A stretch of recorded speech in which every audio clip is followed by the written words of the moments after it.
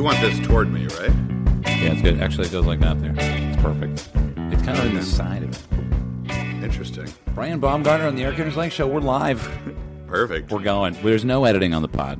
Okay. Is that you okay? Yeah, I'm all right. I feel like you can self-edit. Yeah. And if I don't, well, who cares, really? I mean, that's really a great life attitude that a lot of people don't adhere to. Tell me a little bit about Is there yourself. anything we can't say? You can curse. I've been trying not to. Really? I don't know. I don't know why. Oh, okay. I think it's Family friendly? Yeah, I just feel like it's a good subject. I guess you know why. Here, I'm having a problem here because I got to look over here, but I'm having a problem with the audio. I keep messing with your dial. Are we live already? Yeah, I'm just rolling. This is totally unedited. Okay, perfect. So the reason why to not curse is because, well, you know Bill Burr. I know who? Bill Burr. Oh, yeah, sure, of course. So Bill, I like, he was like the first podcast I really listened to. Okay. And he curses all the time. Right. And then I was like, I must curse. Right. And then I was like, do I really need to curse? Because I know that I make, I like try to make inspiring content around finding the joy in the game of golf. Right. A man or a woman might want to show that to their 8-year-old child. Oh, right. Good. But Yeah. not want to also encourage them to curse in school. Right. Yeah. So that's why I'm trying to trim down the cursing. Okay, good. Good for you.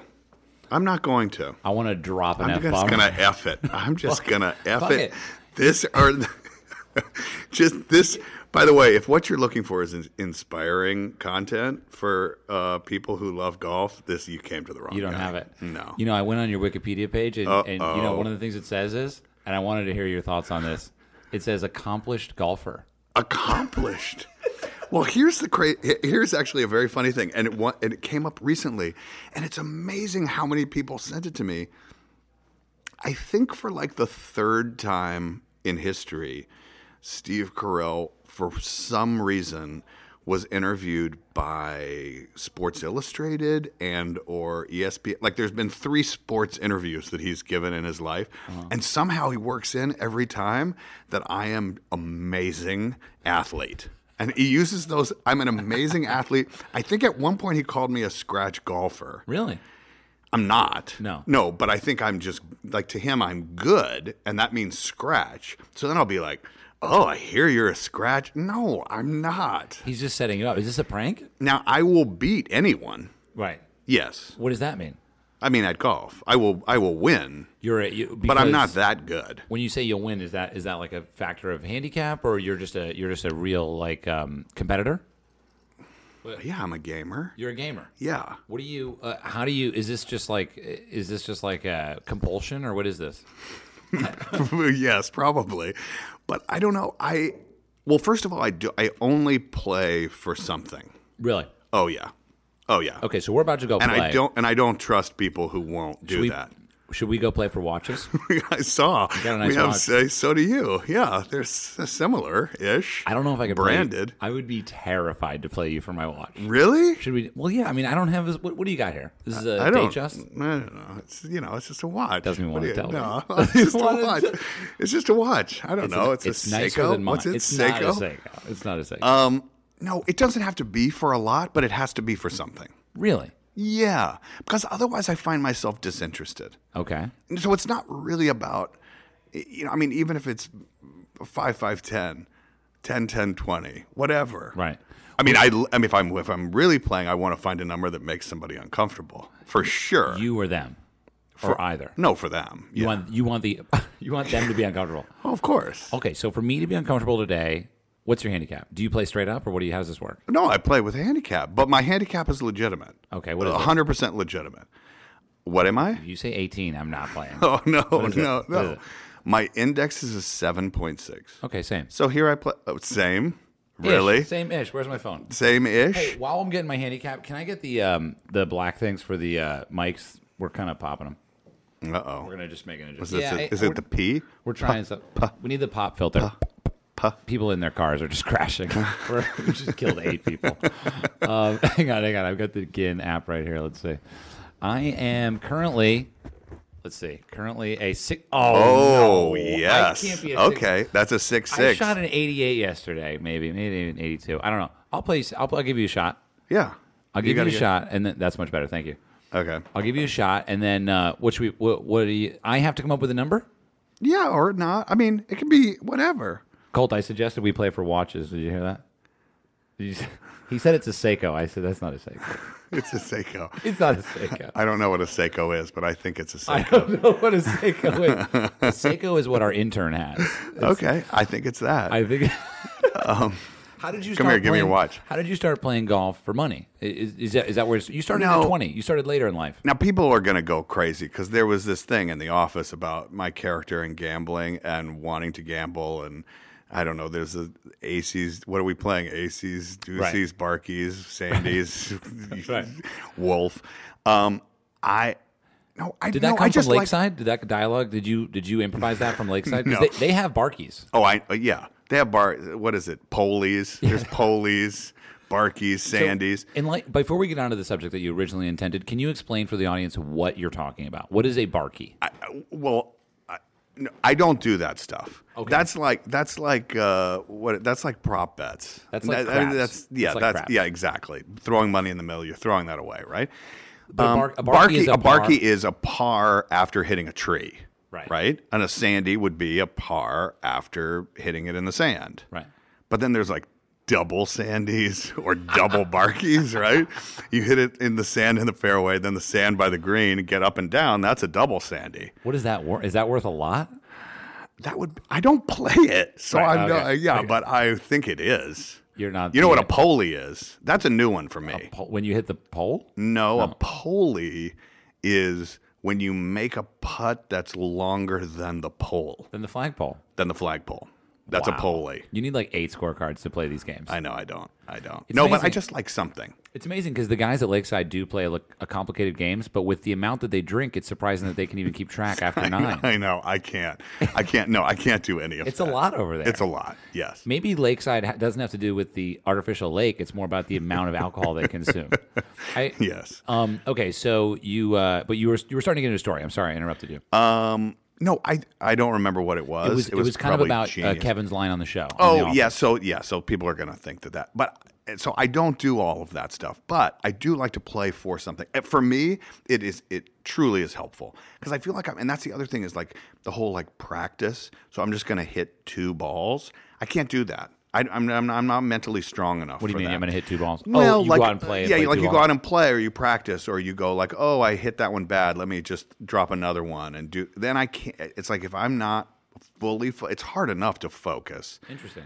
And if I start messing around like that, I can't do it. No, I'll go to the range, or if I'm out on the course, I want to play and I want to record something. And if I'm with somebody, which I don't really like, I don't like playing by myself. Me neither. I wanted to play for something, and again, $5. Like it's not like it has to be huge. Have you ever tried to uncover where that came from? No, I mean, I think I played a lot of sports growing up. I am competitive, so I think there's something in that. But I think again, it's in golf, it really is about you playing the course. I mean. Truly, but I think when you're out there, particularly with people that you play with a lot, and you're playing match play as opposed to stroke play, then you can sort of find that competition. Right. Are you like that in anything else? I mean, I don't like to lose anything. Outside of sports. I don't like to lose anything. Did you read the quote by Justin Thomas the other day that says, I dislike losing more than I enjoy winning? That is so true. That's God, it's so true. It made me feel like he must be very tormented. Yes. I felt bad for him. Do you not feel that way? I don't mind losing. I lose all Really? the time. I lose every day. And I'm okay with God, I know. Well, so do I. But that's why. No, but that's why those small victories are they're just important, right? it. Yeah. I don't know. I don't get. Yeah. Okay. Let me rewind. I don't get torn up either way. Okay. Like I'm a huge Dodgers fan, for Okay. example, and I'm really into it. The second the game is over, I'm good. Gone. Yeah, it's gone. Great movie. And don't I'm care, yeah. really invested, like heavily invested. During the game. Yeah, and even the World Series, like I don't. When I go to sleep that night, I'm not like torn up about it. Right. Where do you like to It's sit about in the that stadium? feeling. Where do you like to sit at the Chavez Ravine? Well, I mean, if you can get in at the Dugout Club, that's amazing. But I think my favorite place to watch it, I had season tickets for a while, was the very front row of the Loge. Oh, interesting. So that's second level. Yeah, yes. But you're not very far, and you're sitting up. I feel like you can see everything better. That's probably my favorite. Spilling coffee. I found a relatively cheap seat, like 15 rows behind home plate. It was like $60. Yeah, I was like, this is reasonable. Yes, you can. Greatest. So is baseball your kind of number one team sport? No, I like them all. I really do. What do you look for? Like, because for me, when I'm watching like NFL, NBA, Major League Baseball, like I love them all. I really do. Mm-hmm. I don't know too much about any of them in particular. Right? I know the least about the NBA, but all I want to see is something close. And I don't really, I don't have too much team pride. I just really want to see a close game. Extra innings is like, I love that. I love sudden death. Right. Well, I remember back about close games, which was when like Gagne was on his huge streak as the closer of the Dodgers. Okay. And it was, it was amazing when he came in and they played the music and everybody was there and it was super exciting. And he was so dominant. And you would see fans almost rooting for the game to be in a closed situation so that he would come in. And if the Dodgers score in like the 8th inning, they put up like 3 runs and go up like 5-1. Everyone's gone because they know Gagne isn't going to come in. Or if it's a close game, they stay and watch that. So no, I get that. I like a good game too. I might be more invested team wise. Did you see the? Do you remember when Arrieta threw a no-hitter against the Dodgers like 3 or 4 years ago? No. Oh.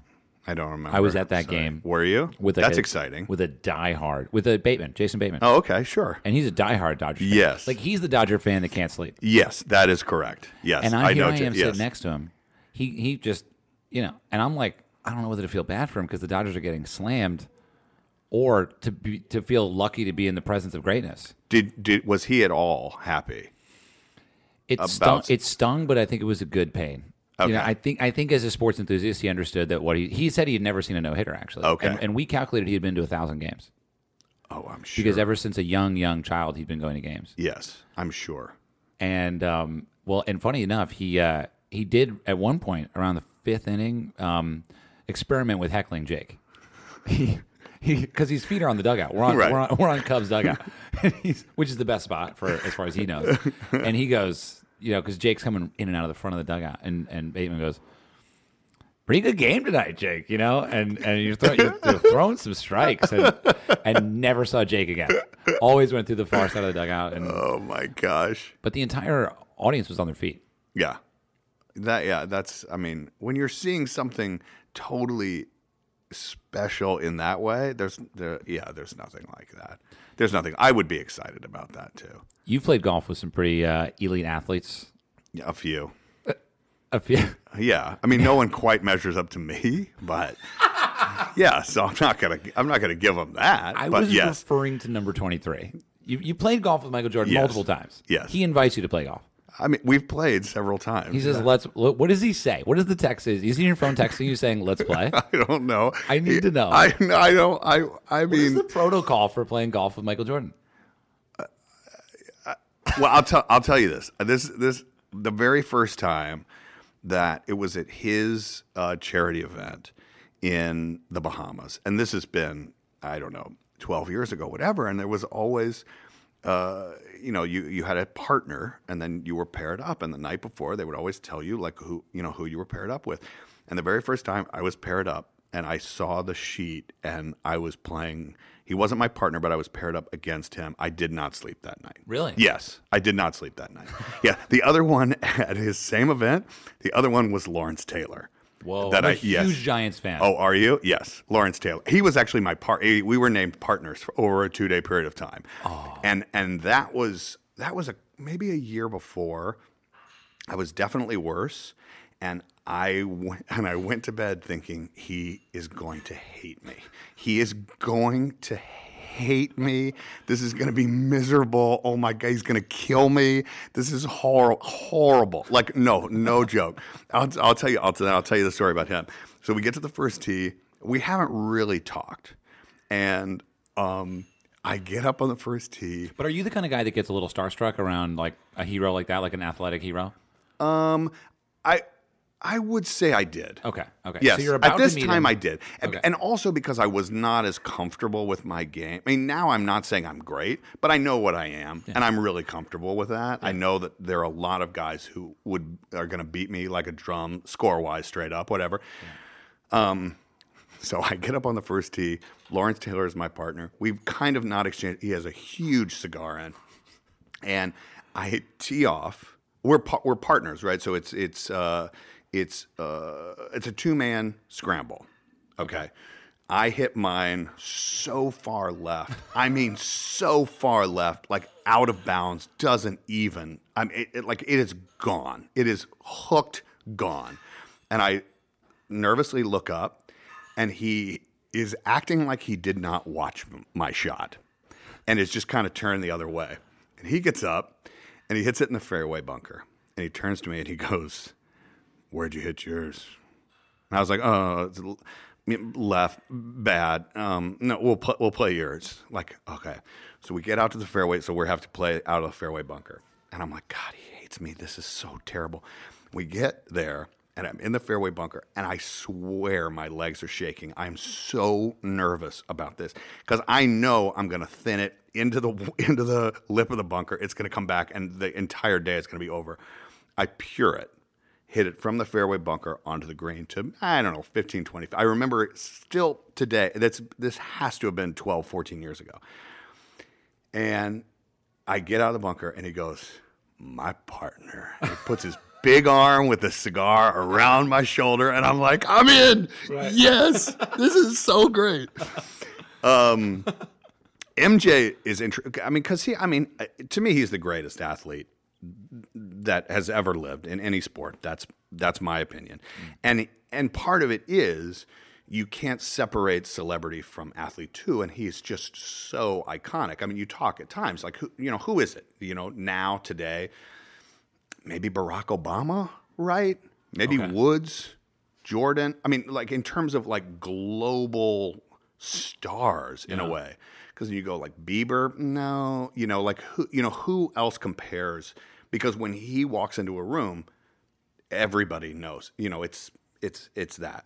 So he does this thing where when you're teeing off, right, and so you've got the tee markers.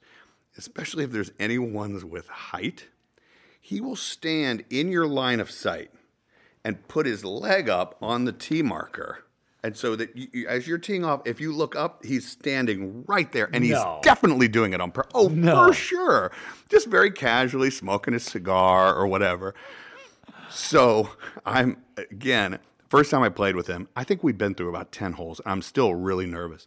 And I'm in a greenside bunker again. And it's like 6 feet tall, and then there's him standing. So as I'm there, and again, he's standing right in my line of sight. He's up like 12 feet, And I take a big swing, and my club goes right under the ball, and it just goes boop, up and down. And the first thing I do is just shoot up, because I know he's standing right there, and I shoot up like, what is he going to do?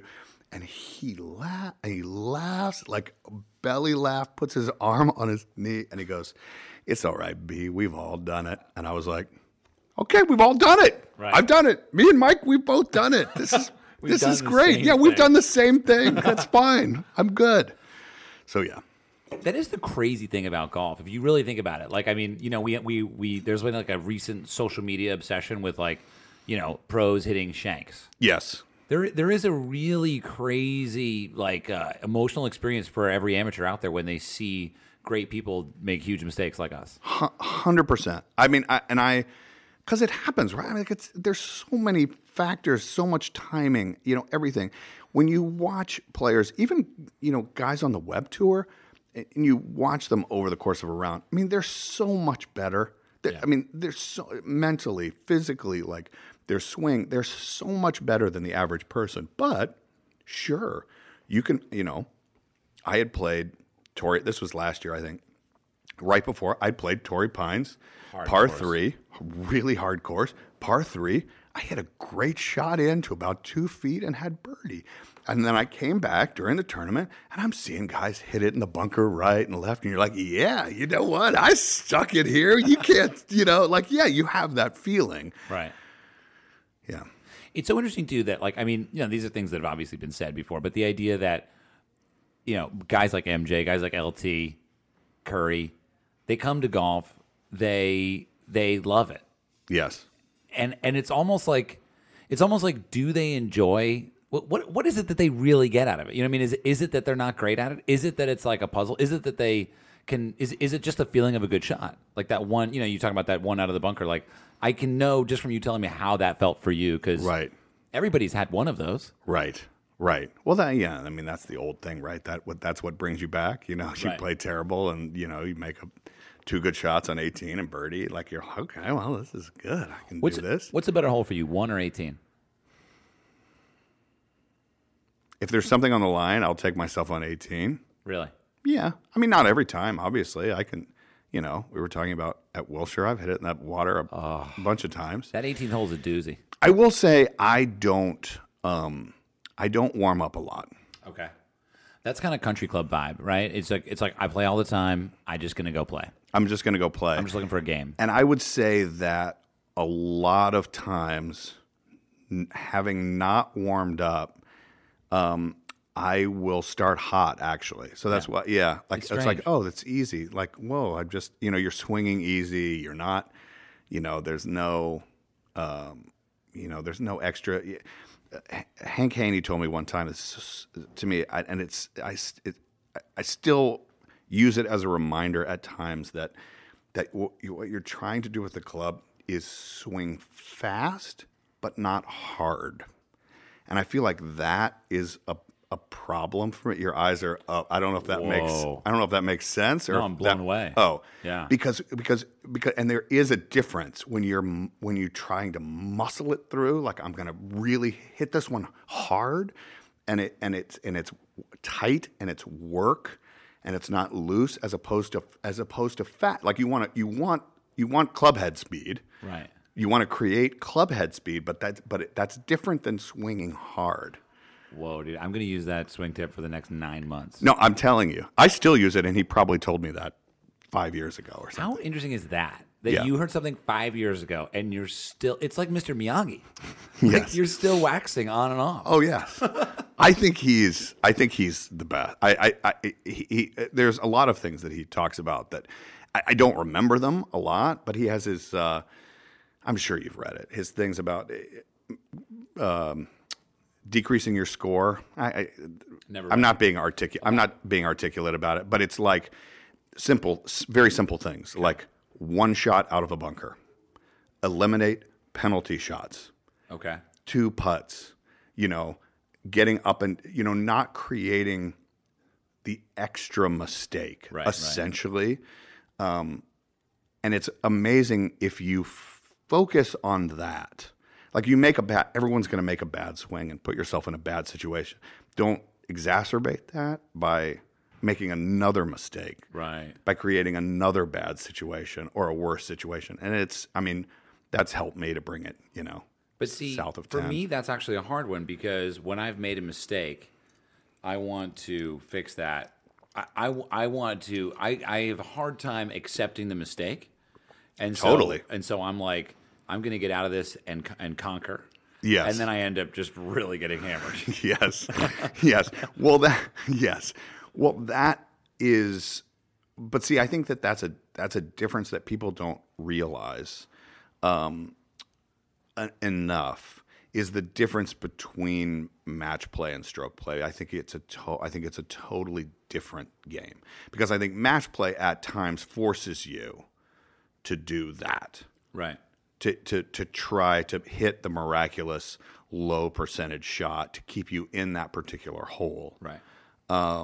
Whereas, as opposed to sort of managing your game, managing the course, not, when I honestly, I feel like not always in a tournament type situation, but when I am when I'm playing and trying to minimize doubles, if you're really focused on that as opposed to I gotta make par here, right? As opposed to sort of accepting that you hit a crappy shot and you're gonna make bogey, yeah.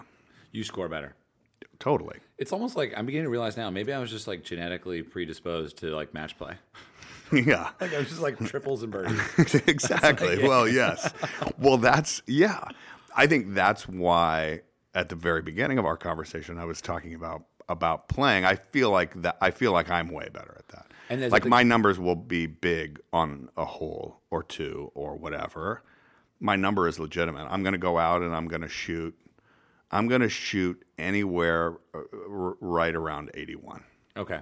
Yeah, 81 for me is like, 79 is like, totally. That was a good day. 100%. 83, I'm like, what am I even doing here? And it's just two crazy. shots. No, I know. And the last time I played, I shot 79, which I don't see sevens. I'm always want to be in the sevens. Right. I want a 7. And the last time I shot 79. How did I shoot 79? On the very last hole I played, I chipped in from 80 feet for birdie.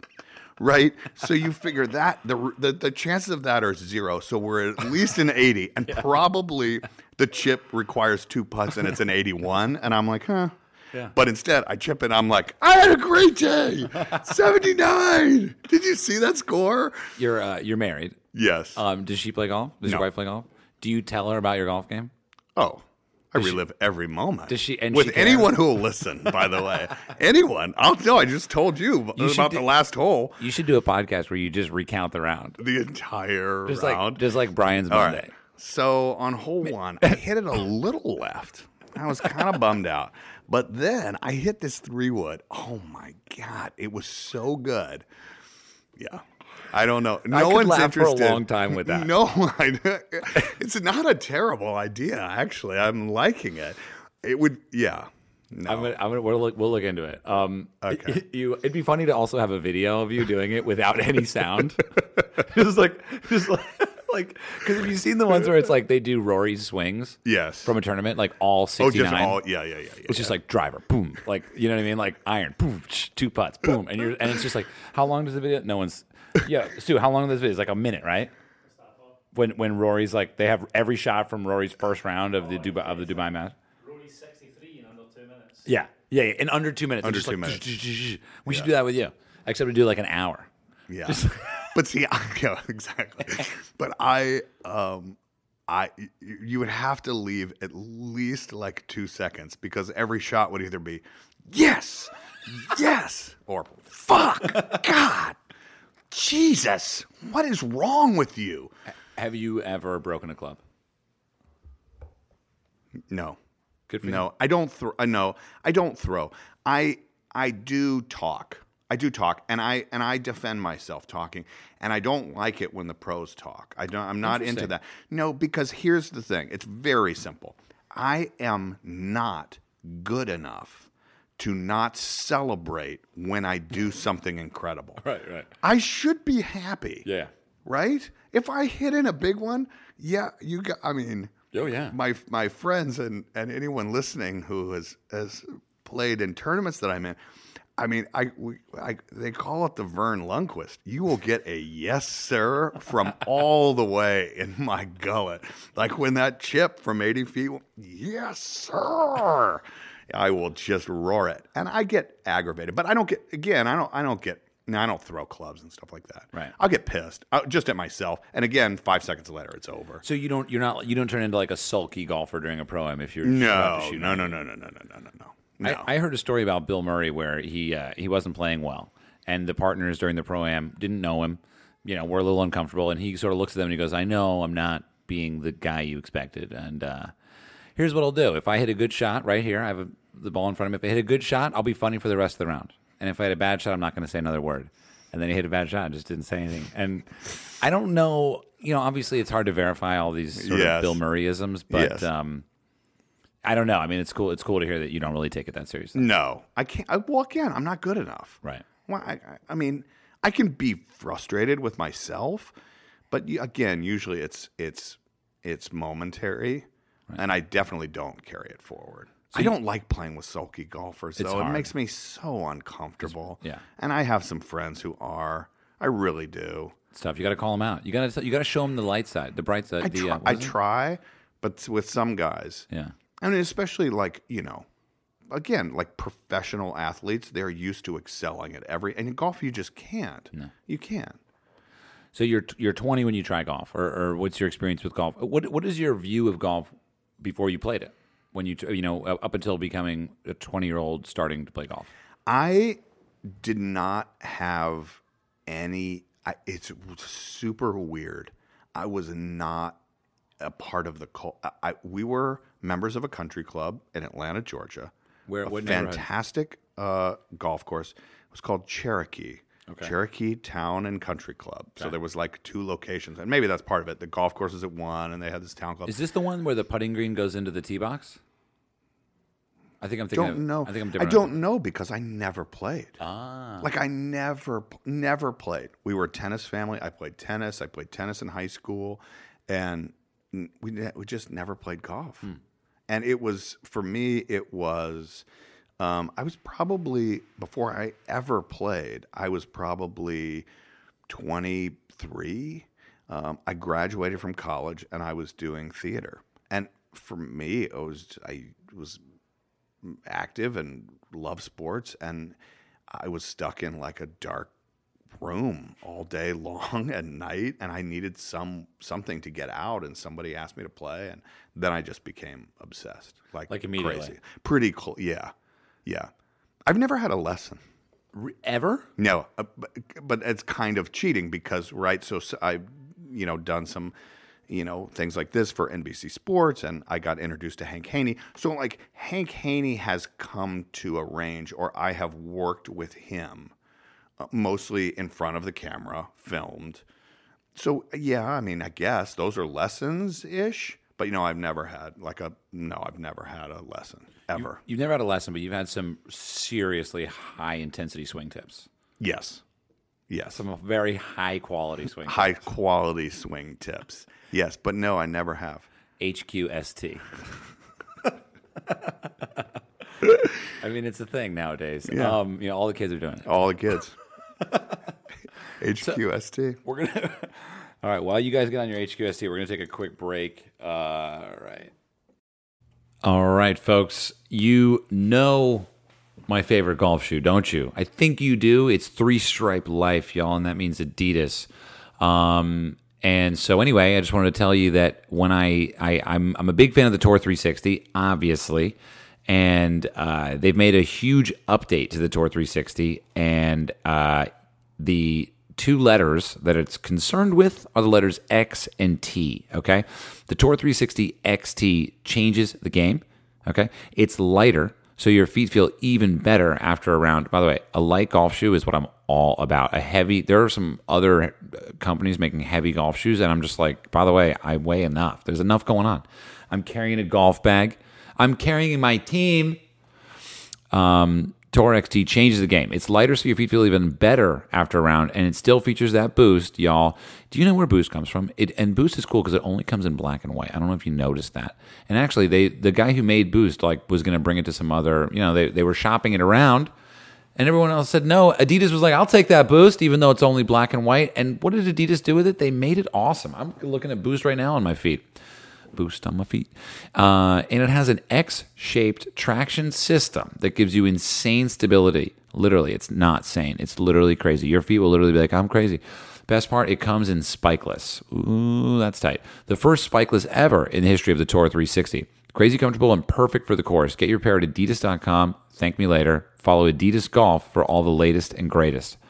That's all true statements right there. Check it out. Go support Adidas because they're a good company, good people. All right, later.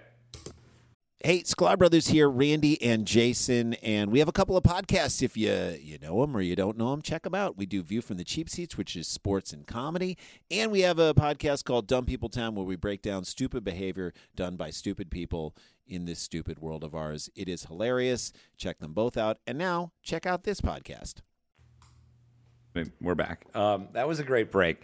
Brian, so you So you're in college. You get out of college. You start playing golf. And at what point are you like, I want to be very, very, very successful at being a funny person?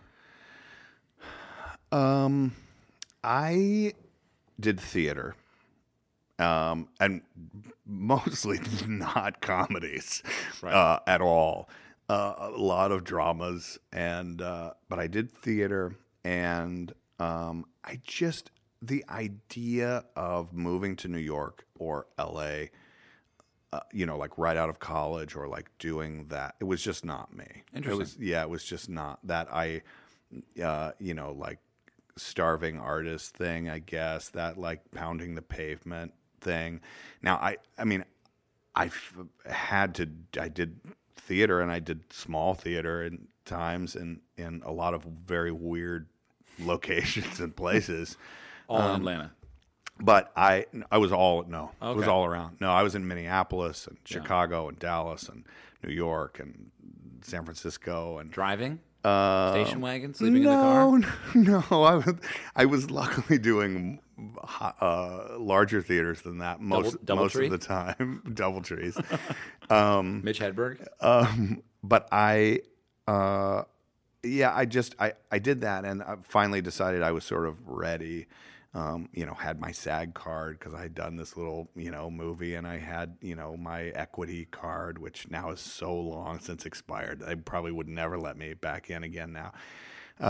And moved to LA, and then I got just incredibly lucky. About 3 months after I moved to Los Angeles, I met the people who were doing this new show, The Office, and so once I was in LA, that happened pretty quickly. That's insane. And how old are you at that time? Math is it's a great not my strongest math suit. is a great mindset. Hold on. I could do the math. I was basically 31. And now when you like meet people in the world, if someone doesn't like The Office, I actually have a hard time getting along with them. Have you found this? Me too. Do you know what I mean, though? Oh no, for sure. Oh no, for sure. No, there's a judgmental part of me. I'll tell you very exactly. This is where it comes from. I remember when the show was sort of at its height, and of course my parents are incredibly loving, supportive people, and of course they wanted their friends to like it. And I would hear from my parents, they were like, "Yeah, our friends they just can't. It's just too mean. It's too mean." And that Steve Carell is just so awful. I would hear things like that. And at the time, right, like, so that was what they called in the demographic. We were very, very popular. There was an overall viewership, a show that was way more popular in terms of numbers. This show called CSI. Now, CSI opens with a naked, murdered girl in like 95% of the episodes. Yeah. And so my question to them sort of became like, oh, do they watch CSI? Oh, yeah, they love. And I'm like, oh, okay. So a naked, murdered girl laying in the sand with decomposing, naked, by the way, is totally fine. Yeah. But like Steve getting a little uncomfortable about race or about homosexuality or like, someone's body shape or size, like that is too much. Yeah. So yes, of course I would. So I was like, yeah, see, that's that's the mindset. It's subversive. The show is subversive. It really is. Yes, it's subversive, and that's why it is. We recently got together, all of us who work on the show, and we had a brunch, and we were talking about it, and it is not. It's close, but all of us said the show is bigger now. Oh yeah, than it was at the height of the show. I would agree, and it's because it's subversive, so it appeals to that younger demographic, that 20-year-old, 18, 16, 12. younger. So the people, some people who watched it when it came out, they're still watching it or watching it now with their kids or, whatever. But it just keeps repopulating because of the young people. And, I don't think it's a secret. It is verifiably the number one show on Netflix right now, which is the number one thing in the world.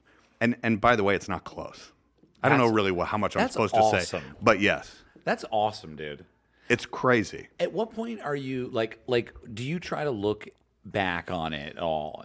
And do you ever think like, I mean, maybe it's the wrong way to ask the question, but I guess I'm wondering like when you look at what you did on the show, right? How many years is it? It was 10 years, 9 seasons. 10, right. When you look at those 10 years, do you ever like just have these moments where you're like, where you can see very clearly what you learned? 100%. Like what? 100%. What do you get out of that? Like, because it's not just obviously you were on a show, that's great, but what did you get out of it as a craft maker? Well, in terms of how the show was constructed, to me, I don't know really how much. I mean, some people, when I say this, say that they can see this, but the way the show was constructed and built, that made it an absolute pain in the ass. Just the work, like on a base schedule time level, it was the worst possible show that you could be on, right? And I'll explain. So you take CSI or one of those shows. You've got you've got the lead who is in every scene, and then you've got people who come in, come out. And people are working 2-3 days a week. I always talk about Modern Family, right? Modern Family, you think about it as being sort of the same as The Office. They're there like 2 or 3 days a week, right? Because you've got, the scenes with Julie Bowen, and then you've got the scenes with Eric Stonestreet, and then you've got the scenes, with Sofia Vergara, and then maybe they all come together, for a big scene at the end of the episode. We were all there all the time. Right. In a confined space because the camera was moving around and it was built as a practical, there was no like wall that didn't exist. So we're all there locked in and the camera swinging around. So we were all there. I'm not complaining, by the way. I'm just telling you, we were there. I'm answering your question, actually. So why am I apologizing? 60 to 70 hours a week. Well, that's a lot of hours. That's a lot of hours. Yeah, and that's one episode. Right, so it's like, I would say like, shooting like 12 to 14 hours a day for 5 days for a half hour of television. Whoa. But because of that, it became this sort of glorious, chili pot of that just popped into my head. Because you had now I'm going to carry it forward, like all of these ingredients, right? And you had people who were, say, like Kate Flannery and Steve Carell. I'm going to miss people, but I'm going to just sort of give you the idea, right? They were really improv people. Angela Kinsey, improv people. And then you had, stand-up comedians. You had B.J. Novak and Craig Robinson and people sort of from stand-up. And then you had, like Rainn Wilson and myself who were sort of from straight theater. And sort of all of those experiences brought different things. And the fact that everyone was sort of coming in a way from looking at the comedy from sort of a different place, teaching each other, how to do certain things or how you would approach a certain thing, and added so much to that pot. And the fact that we were all locked in there together. So there was nothing else for us to do except to try to make each other laugh, right? Right. Because, that's what everybody was, the big conference room scenes with Steve, all Steve was trying to do was to make us laugh or break, and so we, and then time, right? So then you know where you can set somebody up for a joke that you now know that they can deliver. And right. And that and the other thing specifically about the show there or that was different is the whole camera being a character as well. Totally. So responding to that as if that was another person that you could play off as well. Just again, just sort of teaching something new, learning something anew. Like, oh, that's something we can do. Like we Right. can do that. I remember there was one scene we talked about it all the time. We had this huge, big guy who was a camera assistant guy, and I think it was our, it was the post Super. We had the post Super Bowl slot one year when NBC had the Super Bowl, and The Office was on after that. Whoa. So they wanted something big, and we did this. It was this fire sequence. Dwight decides he's going to light a fire, and we all smell the smoke, but he's locked us in, and we don't know what we're doing. And we took a bunch of time rehearsing that, and we had this thing where the camera guy is filming us, and we're running, and you can still see it on the. I mean, they kept it in, but again, like making it a character, you see me running full steam at him, and I just boom elbowed him down, and he falls. And this huge camera assistant guy who's kind of like holding the cameraman is this big, strong guy, reaches down, picks him up, like grabs his shoulders, picks him up, and he keeps running and filming with the thing too. But again, it was not like, oh, I made a mistake and at the camera. It's like, no, he's there. Yeah. The camera is there. The audience knows he's in the show. F out of my way. Yeah. So That's a really unusual setup that you guys were able to work with. yes. I think I think one of the reasons why it's probably more successful now is we, as all viewers and consumers of media, have gotten smarter. And now we know that when someone takes a photo on a beach, someone took that photo. Yes. And we start thinking about that. Yes. And now there's even jokes, like there's memes about That's things. smart. You know, Actually, like, yes. And so now it's like The Office just already glues into that. Yes. It's so exciting. Yeah, it's crazy, right? It's like there's a weird thing with people on Instagram and stuff where I'm not talking. I started, and I know people are going to think I'm talking about like sexy pictures, but like there's certain pictures that you see where it's almost like someone is pretending that they're alone. Yeah. But they're clearly not alone. Yeah. It's like it would be like that's a a guy. very interesting It would thing, be a yeah. picture of a well-dressed guy in a coffee shop looking at his phone, but also looking out the window. Yes. Yeah, and it's like, and the comment, Yes. the joke to make fun of them is take a pic of me looking out the window. You know what I mean? Yeah, exactly. I think about it all the time because a lot of our business takes place, in the realm of Instagram. And when I mean business, I mean, connecting with golfers that are like, want to be involved in what we do, is traveling and whatever. Right. And so we do we make fun of that as well, obviously. Yeah. So on the just a little bit more about this wonderful collaborative experience you took part in. I'm curious to know if when I think of comedy, right? I'm fascinated by it, and I know that I guess I kind of want to just talk about like how a couple different things that I'm thinking about. One is I've met people who are not necessarily intelligent, right? But they are hilarious, and I'm curious to know. How do you define the intelligence of comedy? Like, because I believe on some level you have to be really, really, really smart to be funny. Yes. But maybe I'm wrong. I don't know. What does it take to be funny? Well, I mean, I can't answer that question, but I do know that I think that you can be funny unintentionally. That's funny. And you can be funny unintentionally and not be very smart. But I think that. I mean, look, I don't know if this exactly relates, but, I played a character for a long time that was not very smart. I feel like I am at least smarter than he was. I'll put it that way. I'm not going to claim I'm a genius. But I think that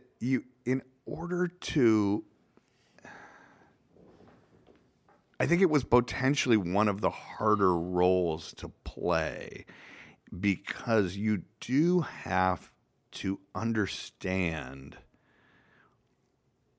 I'm trying to be accurate. I'm not trying to think of the right answer. I think you have to understand the construction of why something is funny and then be able to deliver it with no memory of the construction. Does that make sense? Well, I was going to ask you about that. Like how do a scripted joke? How do you make that funny? Because you already know the punchline. You already know what's happening.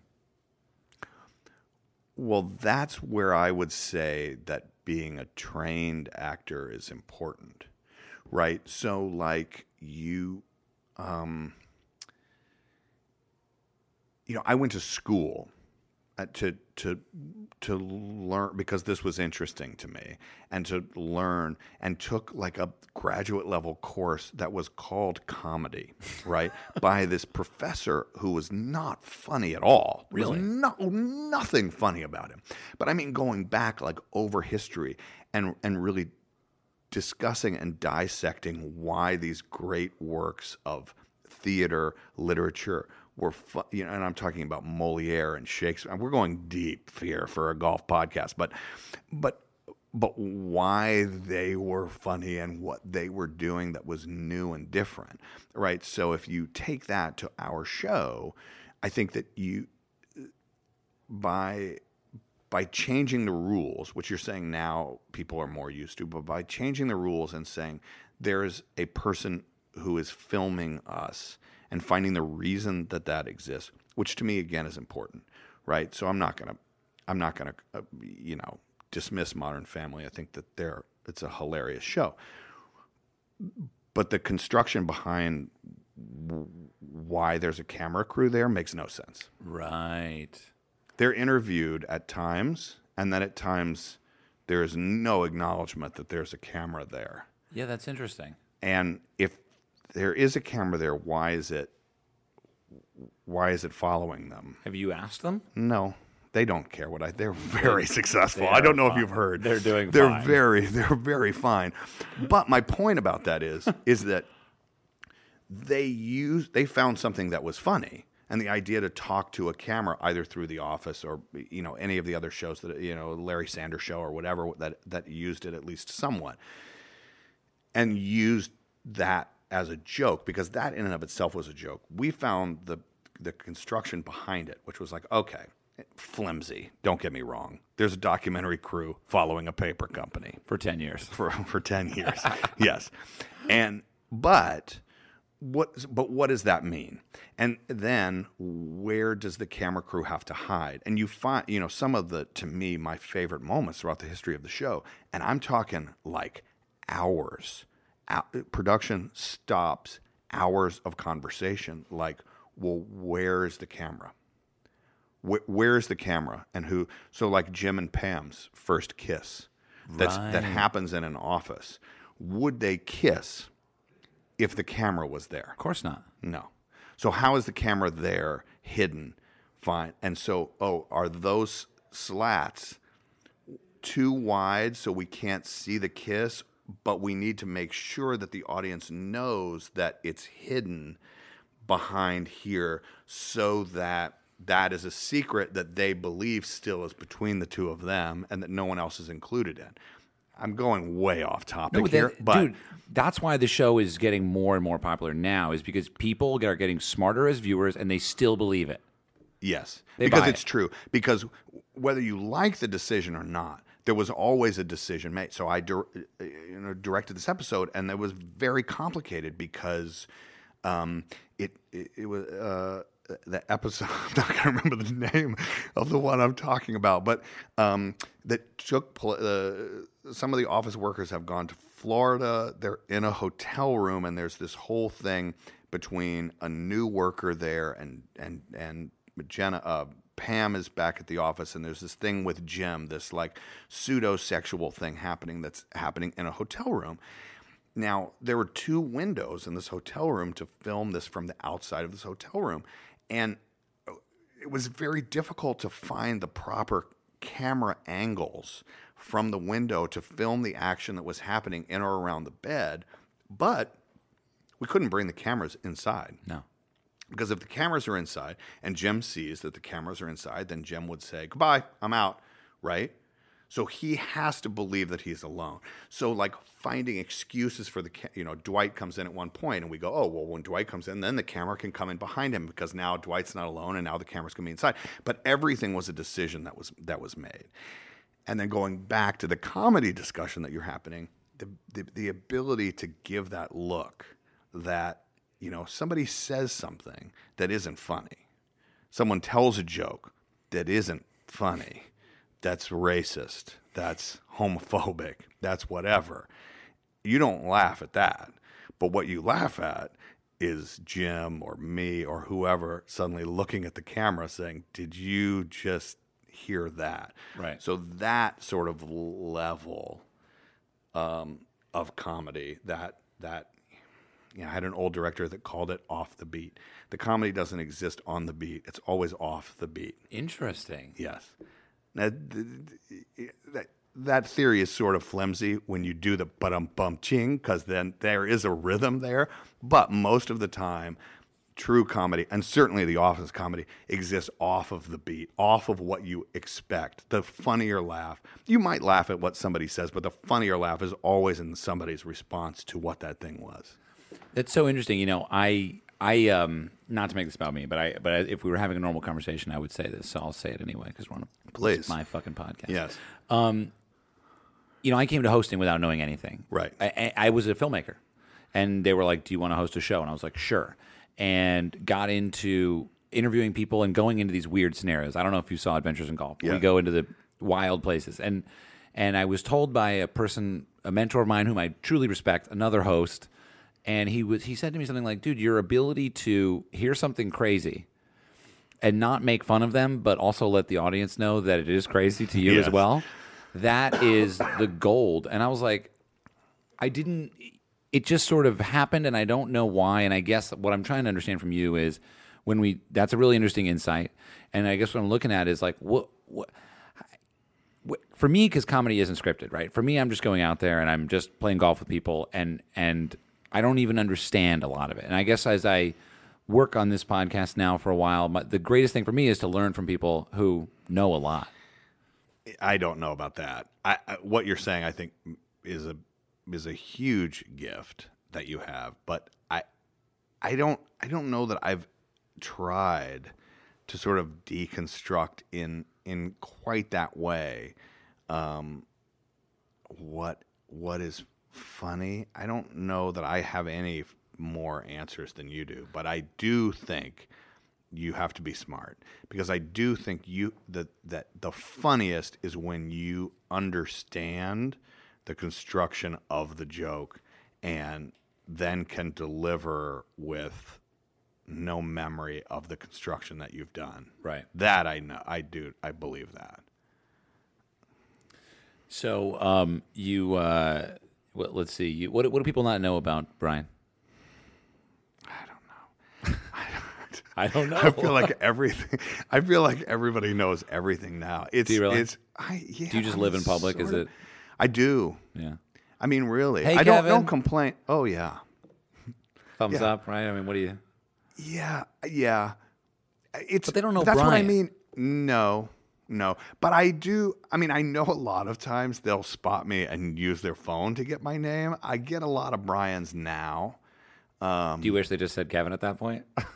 No. Just take it easy. No, I had a long conversation with somebody recently about because if you spend any amount of time with me, there becomes a certain way of approaching that is great, Right. and some that is just awful, Awkward. Oh, just It's like you're in the office again. Well, here's the one I was discussing. Here's my favorite, least favorite is, hey, approach. We're sitting somewhere at a bar having a cocktail or having lunch, and someone comes up and interrupts and says, hey, did anyone ever tell you look like the guy from The Office?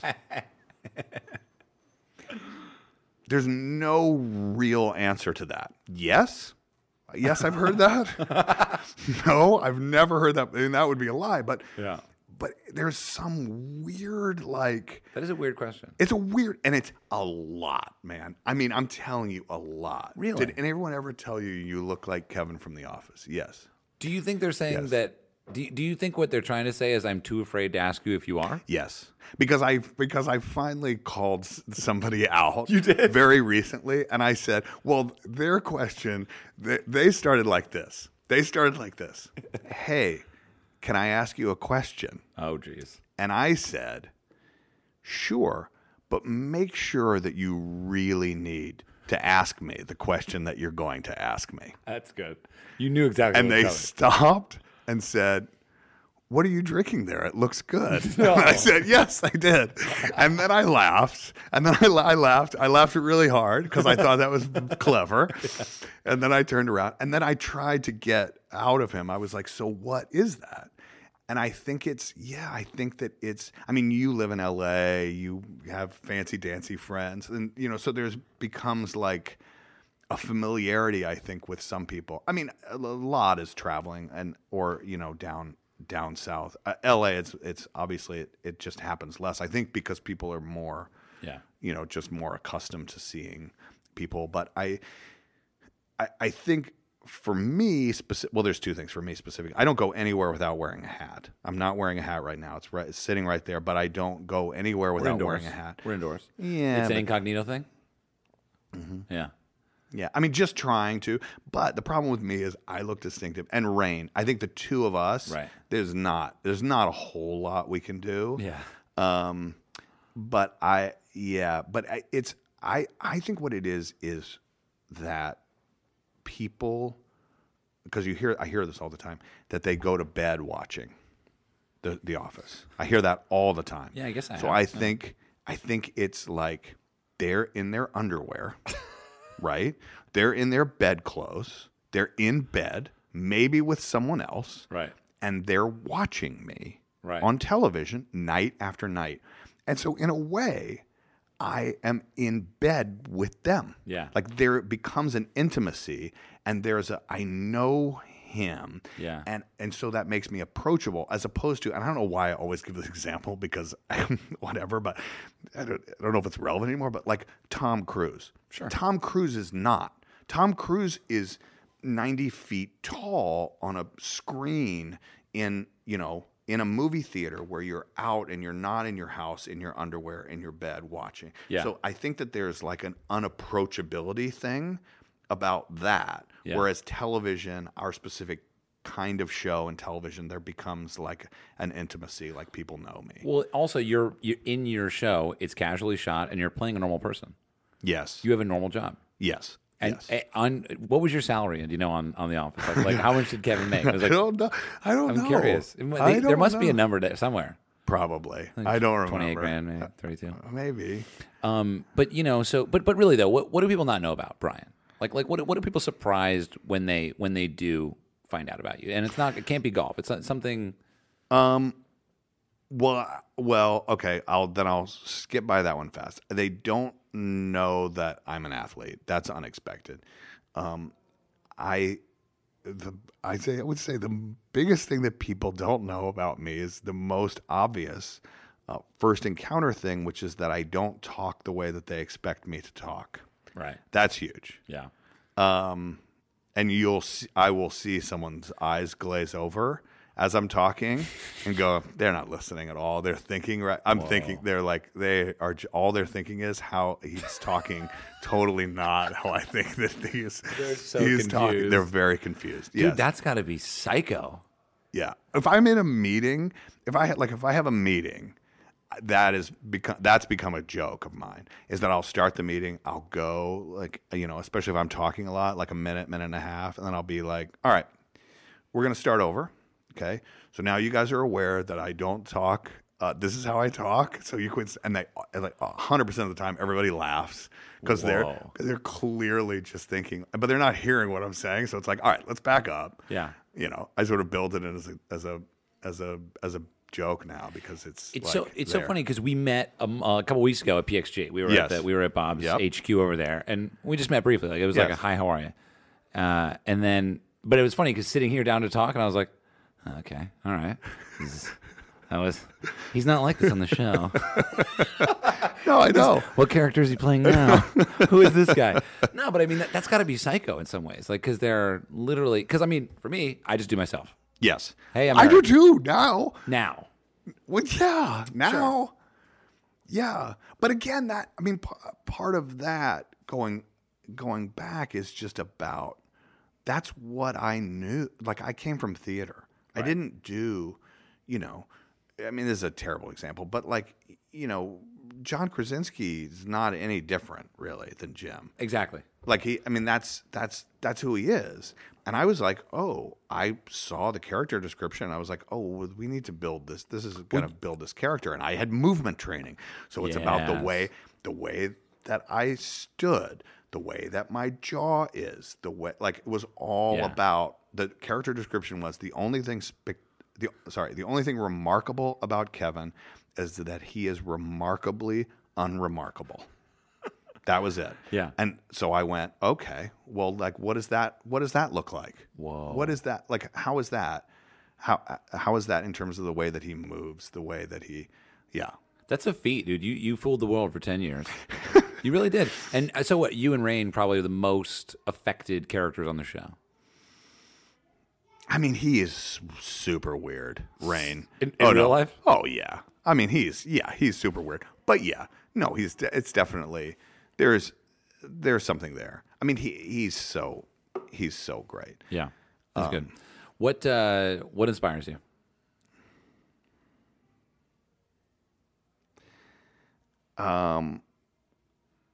What inspires, what I love, like when I feel something deep inside has to do with the combination of, and it's not even like I'm a super religious person.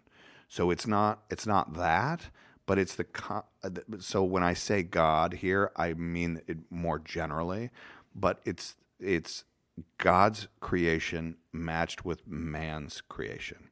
So that's why, to me, and I'm not intentionally bringing it back about golf, but maybe that's what's in my head about what inspires me. What I love and what I get a visceral, positive, almost spiritual feeling when I am somewhere on a place in this earth that is geographically beautiful, and man has come in and done something there that to me makes it even better. I love that. That's awesome. Yeah. I think we should go play golf. All right. Let's go play. Is there anything else you want to add? Any questions for me? That's a throwaway line at the end usually. I Really? offer that. Yeah, just questions for me. Like it's like Really? what a silly interviewer to ask if you have any questions for me. Like, Who is the most interesting person that you have ever interviewed? in my life, Yeah, sure.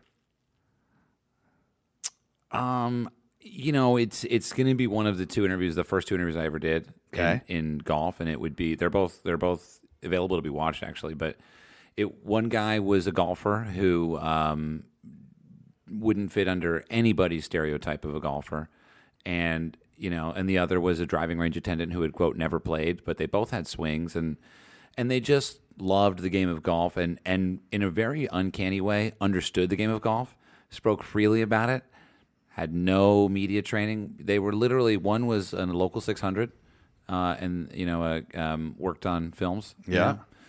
And the other was a driving range attendant. And those they were it would be your life's work to recreate them. Do you know what I mean? Like it would be Awesome. You would look at them and you would be like, wow, you can't do that better than they did it. Okay. Character, I love that. speech, language, embodiment. And I think about them and it makes me almost like sad that I haven't seen them in years or whatever, Right.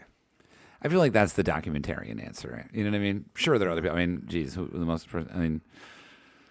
That's a tough question. John O'Hurley was actually a really good interview on this podcast. Really? Yeah, he's wild. Have you hung out with him? I know John. Yeah. He's out there, man. He is. Yeah. He's on a different planet. Yeah. And I was not ready for it. I was ready for whatever I could conceive of Mr. Peterman. Right. Right? The story of his engagement at Pebble Beach was fascinating. I don't know if you heard this story. Mm-hmm. So, anyway. Wow. That was out there. All right. Writers are usually very good, right? Because they can edit Right. themselves. Self-edit. Yeah. Yeah. I should be better at that. No, not at all. What are you talking about? You're great. There's two types of bad podcast interviews. Ones where they don't talk, and ones where they don't stop talking. Right. It's in between. Right. Interesting. We're I'm gonna delving go into- listen to those. We're first, delving too. into the art. Oh, the John O'Hurley one's sick. No, I'm talking about the other ones. Oh, the Mike Mega and Tim. I don't Okay. know his last name. Mike, Mega, and Tim. Yeah, I'll send you the links. They're on YouTube. I'll send them to you. Perfect. So, all right. Well, we'll put your link to your Instagram. You're very active on Instagram. What do you do more? God, Twitter no, or Instagram? I'm terrible. What do you do more? No, of? I'm terrible. Are you good at it? Are you good at it? I enjoy it, so I think I'm good at it. Okay. I Good. really enjoy it. Good for you. I can't. I What do you don't. mean? Why don't you like it? I love people. You want me to manage your Instagram? Oh my God, you'd be no, but I can't do it. I'm protective of it. What do you mean? What do you mean you're protective of your privacy? No, yes, but also, I don't. I can't let anyone run it because I feel like I have a unique voice, Well, it's whether very it's personal. good or bad. It's mine, and I feel like it. I hate inauthenticity. Is that a word? Yes. I hate not being authentic.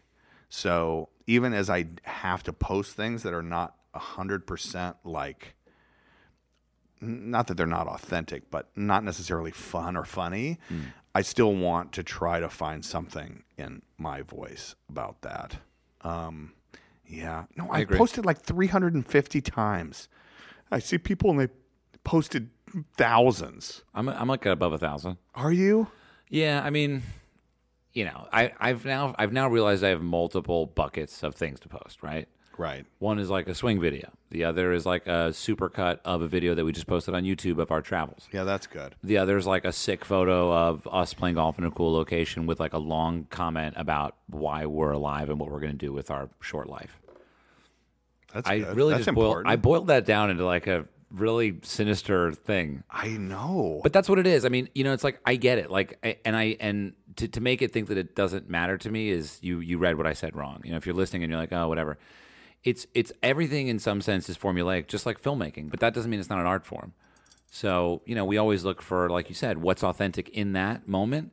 And sometimes there's nothing to say, and so then I just put it down. Right. No, that's good. I like that. But I am also really bad at. I don't do it naturally. I don't know if that's because even though I feel young and I appeal young, I feel and appeal young. Oh, by the way, this is all just coming to me. That's a recipe for someone who's going to jail. I don't. Oh my God. No, I did not intend that. I don't. The first thing I think of is not picking up my phone. Right.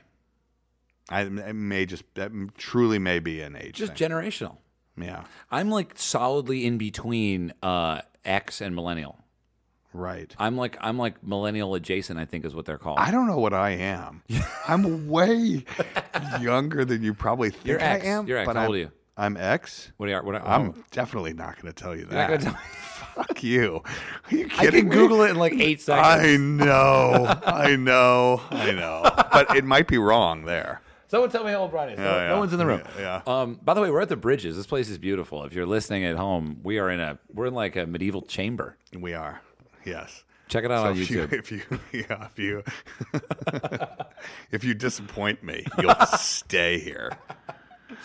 No, we can. So we'll go play some golf, Okay, let's do that. and we're gonna play for something. Yo, yeah. Is it raining?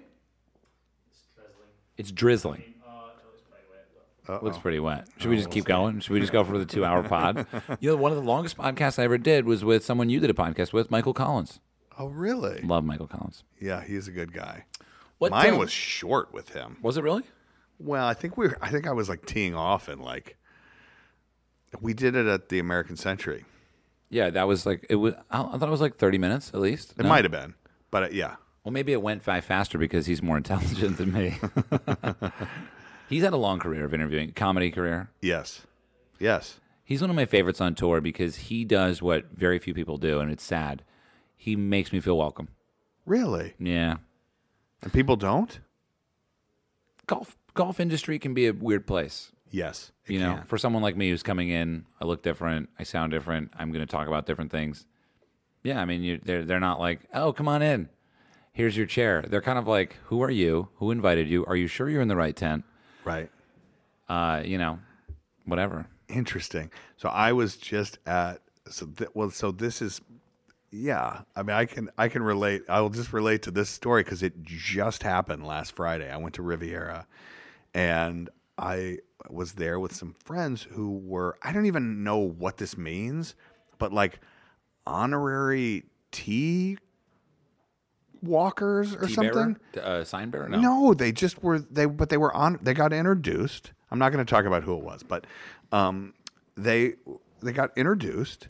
They're not famous people by looking at them. Husband and wife. They got introduced, and I was with them, and so I was and it was raining, and I had my umbrella over his wife's head, and this guy comes over and is like, "Hey, Kevin, you come in here too." So we're walking with Rory, Tiger, and Justin Thomas. And suddenly I'm there on the tee box, full on the tee box, inside the ropes. And this guy lets me in. And they tee off, and everybody starts walking. Because these people, they're like they're walking with them. This is in competition. Ground.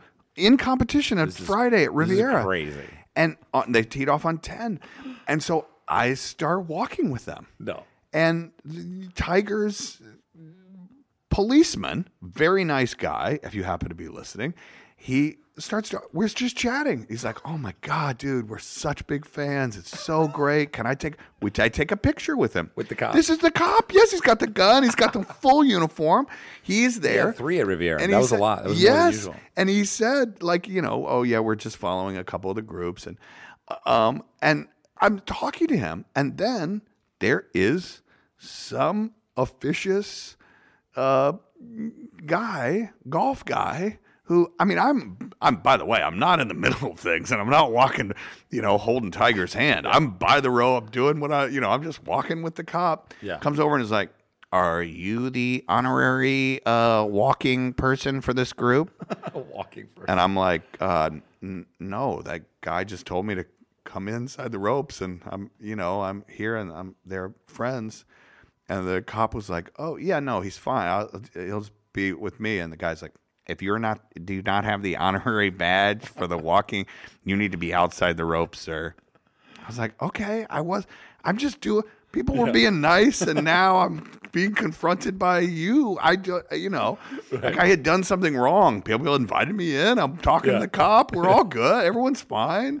I'm not gonna, say something bad. Right. Yeah, So you yeah, were I like get you. trying to get in there. Yeah. No, I wasn't doing anything. Right. I was just there. It is a weird spot. The golf is an unusual spectator sport. It's difficult. It's tough. It's very and tough. there's volunteers everywhere who work 1 week a year. And the tough part on my end is you get a lanyard that's got all these letters on it. Like I don't know what they mean. there's so many letters. Yes. You get to know them over time. P is practice, C is clubhouse, M is media, and then there's others, and then there's like parking passes, and it's like each thing is its own like Mordor, where you got to like conquer. Yes. It's and just the volunteers are like their main job is to make sure that you have the thing. Yeah, and they're willing to err on the side of they'd rather be wrong and keep you out. Yes. Makes sense. Totally. But at the same time, you're just like, I need to get over there, and they're like, you will not pass. Oh, it's crazy. It's tough. I know.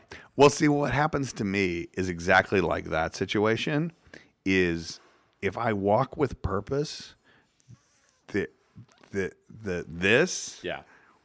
I assume that I have the proper thing, right? Right. So I will walk in and then be horrified that something is going to happen, like what happened on 10 Green at Riviera, Maybe on TV. which is someone going like, "You need to get out of here." Frank Nobilo is like, why is Kevin on the fairway? Oh. I have heard a lot of it is just walking with purpose. You can get a lot of places. Did you hear about the guys that snuck into the Oscars? No. They dressed up as they both wore tuxes and pushed a dumpster around in the back and walked in. And they just this is a few years ago. But those simpler times, man.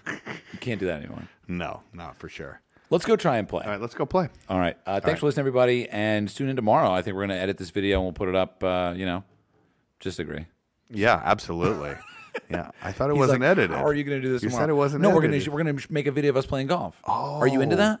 Yeah. Do you want to be? I mean, what's what's the stakes again? We should find the stakes out right now. watch? No. Oh, okay. I can't. I mean, I gotta get a closer look at yours before I wager. Yeah, you. See, but the thing is, we're gonna have to table this discussion. Okay. We're gonna play for something. We're gonna play for something. Yeah. You say that really sinister. Okay. We're playing for something. All right. Thanks for listening, everybody. Thanks for your. Thank you for your time. Yeah, tune.